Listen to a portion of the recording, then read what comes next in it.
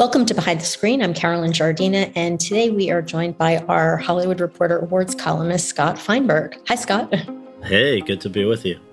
The Oscar nominations are now out, and I wanted to talk to you about some of the categories that we often see in Behind the Screen. Absolutely. So for starters, big picture, Dune has 10 nominations in total, but certainly in the craft areas, it was quite dominant. And I wanted to see what you thought about that and what it could potentially mean come Oscar night.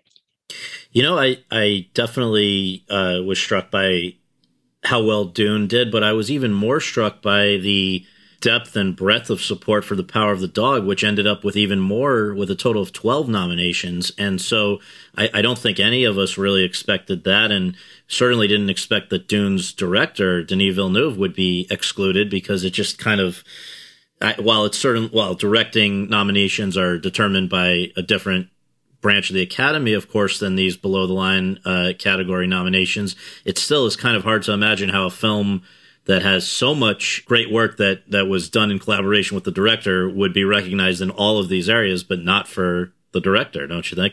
Yes, I think that surprised a lot of people. And just to be clear, The Power of the Dog also received a lot of crafts nominations, but it also received 4 acting nominations, whereas Dune went higher in the crafts areas.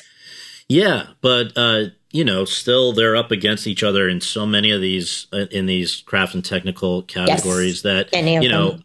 And I do think the edge in many of these cases will still go to Dune, which, as you noted in your coverage, I think is in all 7 of the technical categories, something that's pretty rare. But I think there's a very real possibility that we could be in for a Mad Max Fury Road kind of sweep here, where, that movie was not going to win picture or director or any acting awards, which is almost certainly the case as well for Dune, unless it were to surprise us and win picture. It's the only one that it's actually up for.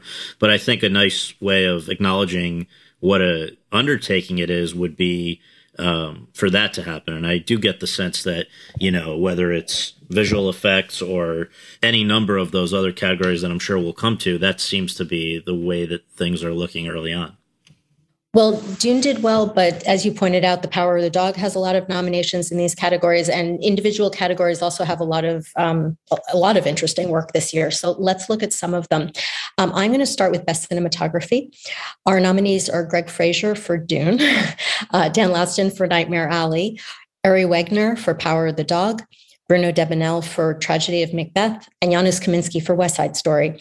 Now, notable in this category is Ari Wegner's nomination. She is the second woman to be nominated in the category. The first was Rachel Morrison in 2018 for Mudbound. Mm-hmm. Yeah, it's an interesting category. I thought I was a little surprised that was a place where Belfast was not recognized. I thought, with mostly black and white cinematography, that would be something that I would expect. Similarly, although not as surprisingly, Passing, another black and white film, left out. But I think that, in a lot of years, we'd give a better shot to the Tragedy of Macbeth, because we know how much, at least within the branch, black and white is admired. But I think with the full Academy, it's probably, again, a Dune Power of the Dog situation, don't you think? Those seem to be the front runners right now. Should Tragedy of Macbeth prevail, that would actually be the 3rd time in the last 4 years that a black and white movie won the category. Wow. Last year, Mank, and then 3 years ago was Roma. Yeah, the real hurdle, and people, you know this and I know this, but just so listeners are aware, for whatever reason, the Academy has always operated on the basis that, all right, so only the experts are qualified to pick the nominees in a category. But then when it comes to the winners, it basically opens up to everyone. And so cinematography, like all categories, is the result is going to be dependent not just on what the experts in that field think, but what everybody does. So suddenly it becomes less important. Cinematographers might literally be something like 5% of the people choosing that winner. And so, a bigger issue becomes, did a lot of Academy members even watch The Tragedy of Macbeth, which is only other, has very few other nominations. Denzel got nominated for Best Actor, but, I know a lot of Academy members who weren't especially gung-ho to watch a black and white Shakespearean adaptation, and that could be a problem when it's open to the full Academy. And to your point about cinematography voting, in the past 10 years, only 6 of those years did the winner of the ASC award go on to win the Oscar. There you go. It's just not, I don't like the way that the Academy does this, because it just seems to, their rationale is everyone who's in the Academy is supposedly, their opinions are valuable and they're all qualified to win. But the reality is it doesn't work that way. That why should a, costume designer be any more qualified than you or I to evaluate cinematography? It's just completely not their area. Now, you're more qualified for sure than the costume designer. Maybe not me. Do you ever hear of talk of changing those rules? I think they just have so many other problems that's not a high one on their list, but I'm going to keep on them as I do every year, just even if I'm shouting into the wind. Well, I'm going to move on to production design. And actually, 2 times in the last 5 years, the winner of the cinematography category and the production design category were the same movie, including a year ago for Mank. This year, production design nominees are Dune, Nightmare Alley, The Power of the Dog, The Tragedy of Macbeth, and West Side Story. What do you think of these nominations? Well, it's the exact same lineup, right? So it is interesting that those branches are so aligned in their thinking, at least in terms of the nominations. And then for the full Academy, I do think they'll, in all likelihood, go to the same movie, which right now probably would be Dune, but it would be interesting. I mean, I just don't see The Tragedy of Macbeth having been watched enough to go to both. I personally have been surprised that West Side Story hasn't been more of a factor at, some of the Guild and Professional Society nominations that precede the Oscars, including ASC didn't even nominate Kaminsky for the cinematography, right? And I'm trying to remember what happened. I'm sure ADG, which has a bunch of categories, as I recall, would have. But what it really boils down to is if you're not somebody who's really familiar with work, you don't work in production design or cinematography, those are both very much about, did I like the look of the film? Did I think it looked cool? Which I know is a ridiculously simplistic way of looking at it, except that that's how most people who don't work in those areas are going to think. And so for that reason, Dune was a pretty cool looking movie just on the surface. And I think that will make a big difference. Well, the way the Art Directors Guild works is they actually have 3 categories, one for period film, one for contemporary film, and one for fantasy. 4 of the 5 nominees this year are nominated for Art Directors Guild. Nightmare Alley, Tragedy of Macbeth, and West Side Story are all nominated in the period film category, and Dune in the fantasy category. In 3 of the last 5 years, the winner of the period film category went on to win the Oscar in production design. Once in the last 5 years, it went to the contemporary film winner, and once to the fantasy film winner. So I guess both Dune and Power of the Dog are that period. Well, no, Dune would be fantasy, right? So Dune is fantasy, and Nightmare Alley, Macbeth, and West Side Story are period. And what did they do with Power of the Dog? It was not nominated. It was not nominated. Wow, that's weird to me, but I guess it does show that there is certainly differences between the guild or the in that case a guild and the branch of the Academy. I guess one of the big factors that I've been talking about recently is that the Academy has made this concerted effort to get younger people to join their organization, and the downside of that is that they're busy with their own careers and seeing fewer of the movies before they vote. So I think that a possible explanation there is that there's a handful of movies that everybody knew they had to watch early on, and that was Power of the Dog was certainly at or near the top of the list. So even if you're that could be the difference between the Guild and the Academy. Just these guys saw fewer movies. They prioritized the ones that they, that have had the most overall buzz as films.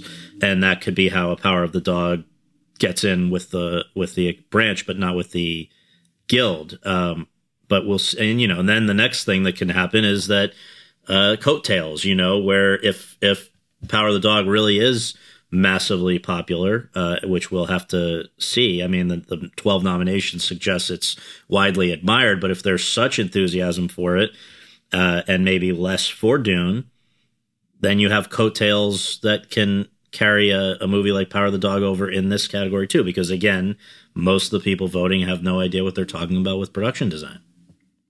We're going to move on to Best Animated Feature. So our nominees are Encanto, Flea, Luca, The Mitchells versus the Machines, and Raya and the Last Dragon.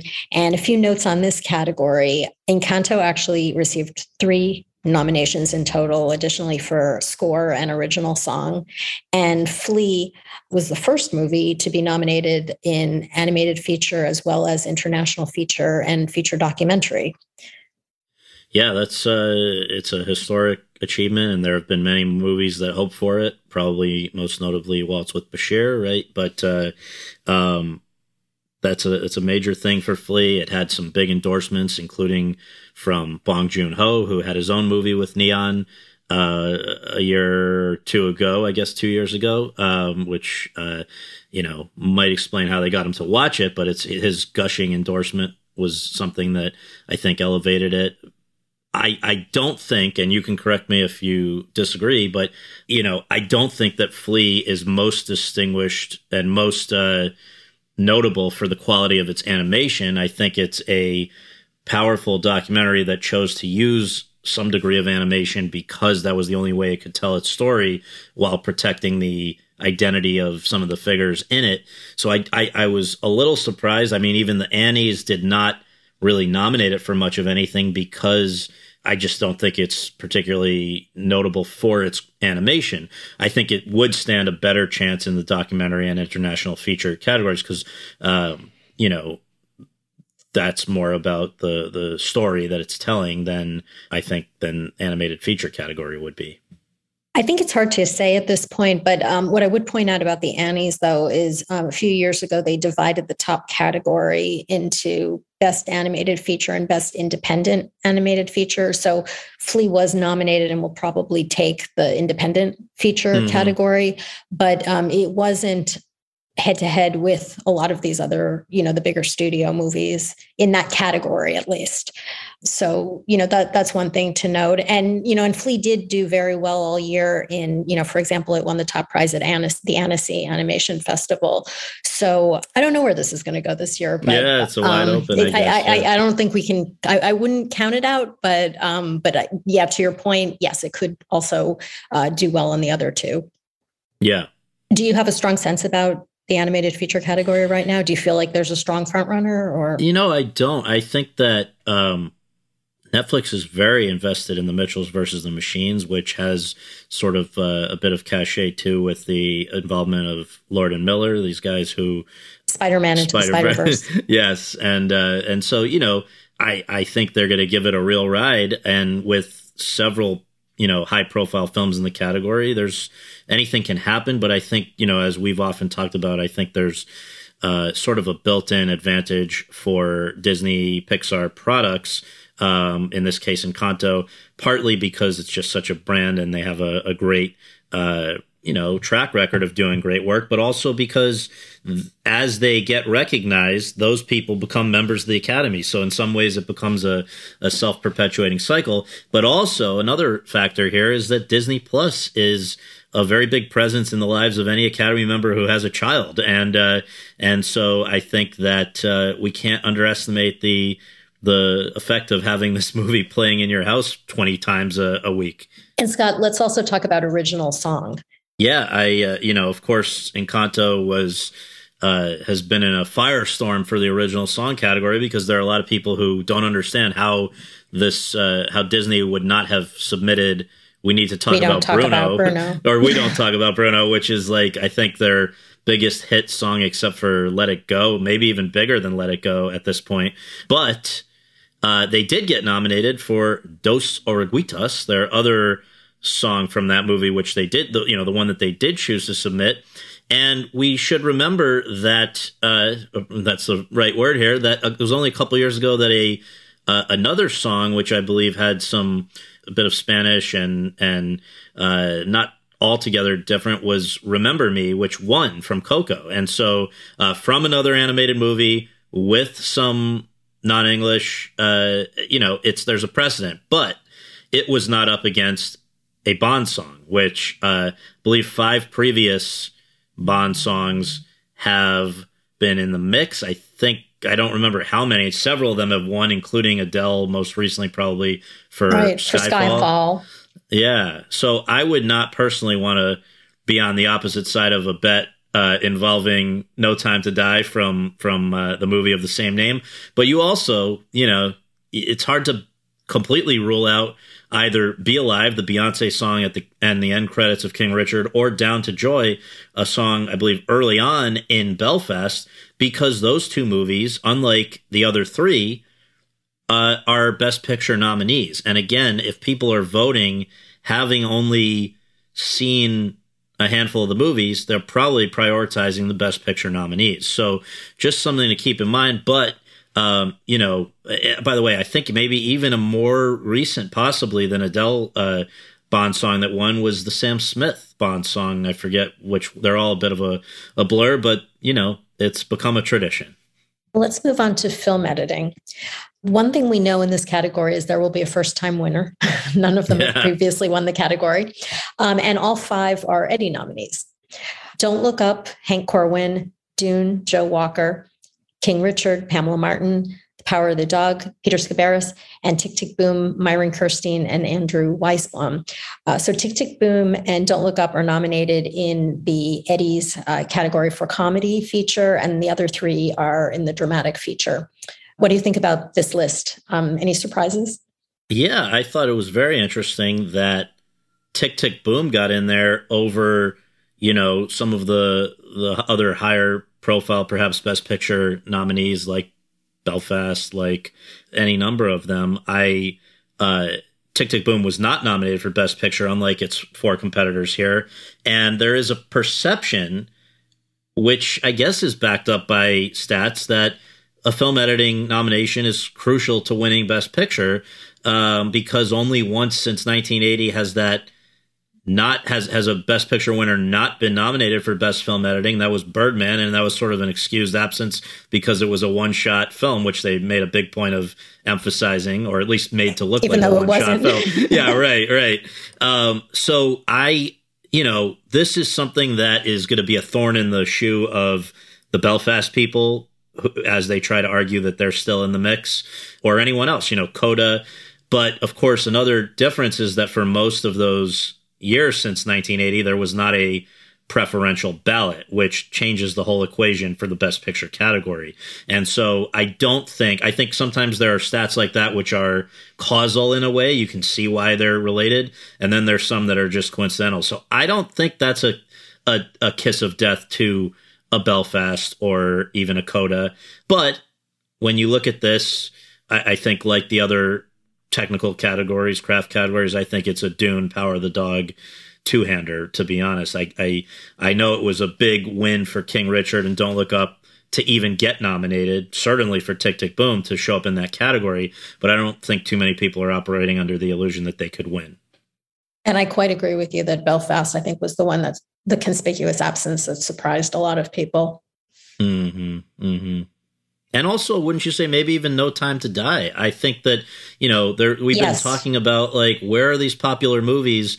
And if they were going to show up anywhere, a No Time to Die, or maybe to a lesser extent, even Spider-Man No Way Home, this is kind of where your fast-paced action thriller movies maybe have their best chance, and it just didn't happen. Right. And No Time to Die did get nominated by Ace and also a BAFTA nomination. Yeah. So, kind of not a good sign for those who were hoping that they would get a popular movie as a major factor in the Oscar race, when not even the categories, not even the branches that generally respond to those movies were nominating it in their own areas. Well, let's move on to Best Sound. This is an interesting one because last year was the first year that they recombined sound into a single category. In recent years, we have been looking at sound editing and sound mixing as 2 separate categories. So this year, the nominees are Belfast, Dune, No Time to Die, The Power of the Dog, and West Side Story. What do you think of this group? It's very interesting because in the years when we had two sound categories, there was always a sense that a musical could be kind of thought, counted on to do well for one of them, at least. I think usually sound mixing, and that would have boded well for West Side Story. But again, it's up against Dune, which is when you're factoring in sound editing and sound mixing, maybe has the advantage. But I think also it depends if Belfast is a movie that people really love. Here's a chance to honor it. And I will say, I don't often specifically notice sound work, and I don't think sound people would necessarily want me to in most cases.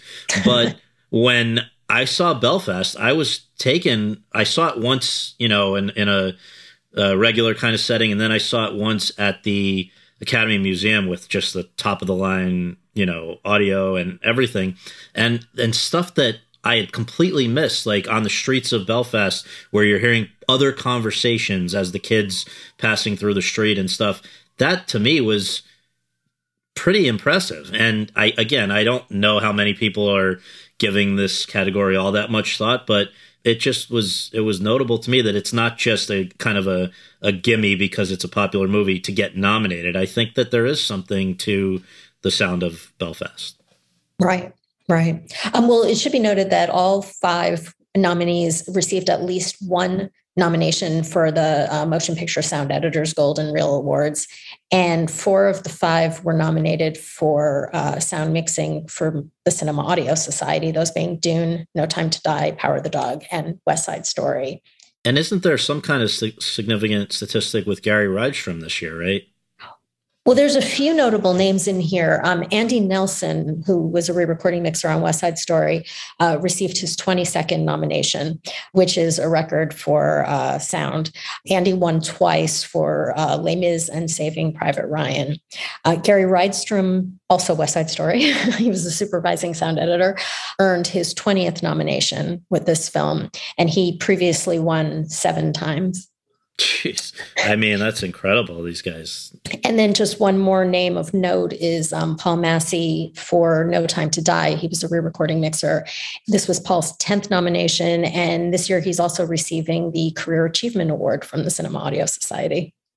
Wow. So, but just to come back to one thing you said, so you're saying nobody ever has been nominated for more sound awards of total, combined of editing, mixing, and now that it's unified, than Andy Nelson? Correct. Wow, that's amazing. Yeah, 22. Kevin O'Connell has 21, and Gary Rydstrom now has 20. So very interesting. We're not going to do all the categories, but I do want to get to visual effects. Yeah, definitely. So visual effects, the nominees are Dune, Free Guy, No Time to Die, Shang-Chi, and Spider-Man No Way Home. All except Free Guy were nominated for the top award from the Visual Effects Society, which is the outstanding visual effects in a photoreal feature. But only 3 of the last 10 years did the winner of that category go on to win the visual effects Oscar. What do you think of these nominees? I mean, it's not surprising to see Dune in there. That's certainly the behemoth in the, below the line categories this year. But I do think that it's certainly the favorite, but I do think that something wild can happen in this category. We have seen that a few years ago with Ex Machina beating, as I recall, like a Star Wars movie, maybe even Mad Max. I'm trying to remember what was that year, but it was a unexpected thing. And I think part of it is that sometimes a movie shows up in this category, which is not represented anywhere else really. And in this case, that is Spider-Man No Way Home, which is, of course, the biggest box office hit of the year. And I do wonder if a certain segment of people who are voting for Dune all over the place say, you know what, let's throw a bone to Spider-Man. And it's not like its visual effects were not impressive. And I think that there is a chance of that. But I still, gun to my head, would probably pick Dune.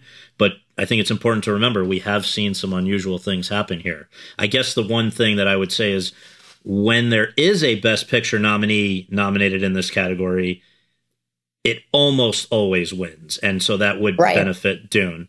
Because again, it's for most people not an area they really know well. They maybe haven't seen, I can say a lot of people have not seen Free Guy or Shang-Chi. It's just not the, kind of movie that a lot of these guys gravitate towards, even if the general public like them. And so I think that has to be factored into the equation. Right, absolutely. And also a great point that this category has in past years had some big surprises too. Yeah, yeah. Another thing to note about Spider-Man is that Spider-Man 2 from 2004 was actually the last superhero movie to win an Oscar in visual effects. Wow. Well, there you go. I mean, I think that, if you look, yeah, I just pulled it up myself as well. The movies that win here are not always movies that are particularly widely liked. I mean, yes, 1917, which was a big movie, big nominee getter that year, did. But I mean, Tenet was purely below the line. Blade Runner 2049, First Man, Jungle Book, Interstellar. They're generally big box office commercial movies that it's like almost this is the closest thing to the popular Oscar that they tried to implement a few years ago. It's like, let's throw a bone to a popular movie. And so, again, Dune was certainly the most popular of the Best Picture nominees, but it doesn't hold a candle to either No Time to Die or certainly Spider-Man No Way Home. Overall, what did you think of the nominations this year? There were things that I personally liked more than others. I am happy for King Richard, which is probably my favorite movie personally of the year. I thought for both Will Smith and and Ingenue Ellis to get nominated for their acting in it, and then for it to do quite well elsewhere. I mean, song was not guaranteed, editing was not guaranteed, obviously pictures never guaranteed. It did very well. I think it's great that there were so many non-English language films represented across the board, whether it's Drive My Car in picture, director, and writing. Also, The Worst Person in the World for writing. Penelope Cruz for actress for Parallel Mothers. And, you can go on and on. So to me, it is exciting. And of course, Flea in those big three categories. That's a, Danish film. And Parallel Mothers also was in there for score. And we could go on. But I think it's cool that subtitles are no longer as scary to the Academy as they once were, apparently. We could talk in depth about the the technical and creative merits of each of these nominees, but obviously campaigning and buzz, all of these things come into play. What do you think are going to be big factors in the coming weeks? Certainly one factor that we can't underestimate is the ability to do things in person, because having everything on Zoom because of the pandemic has in some ways leveled the playing field. Everything is being watched on screeners. There are not in-person events. So, having a financial advantage has not necessarily been has not been evident. There's no giant stunts or things like that. Even screeners are now all kind of on an even playing field because they have to go through the Academy. It's not a matter of can you afford to send mail hard copy screeners. It's just quite inexpensive relatively to that cost to just put it on the streaming service. So now as we start to, things are starting to come back in person. I think a lot of people were going to time that to the Super Bowl, which is this coming Sunday. And I know that there are live in-person campaign events starting even before that. And so I do think that will be to the advantage of the operations that have slightly deeper pockets. And that's certainly Netflix, but there are other streamers here. Apple has a lot of reason to support Coda. Amazon, with Being the Ricardos, has 3 acting nominations. This is where those things may matter in a way that they didn't last year when we were totally, locked down. So another thing, of course, is that we're going to see some of these precursor awards, which, to be honest, this year are all over the place and did not predict the Oscar nominations in any significant way. I mean, SAG was way off, BAFTA was way off, all of that. But it still helps with particularly the televised ceremonies, SAG, Critics' Choice, even BAFTA to a degree, to be seen as a winner before the Academy members pick their winners. It can create a self-perpetuating cycle. Like, oh, if that's the if that's the person that deserves to win in the eyes of a lot of other people, then maybe I should think about that and vote similarly or whatever. It's sort of a bit of a hive mind thing. So I think those will also, be a factor. But again, the Academy has never been more international, more diverse, less represented by these earlier groups. So I think, as the nomination showed, they do kind of march their own beat now more than ever before. Okay, well, Scott, I'm really glad you're able to come on and do this again. Thank you so much. It's always great to talk to you. Thank you for asking me, and we will talk again soon, I'm sure.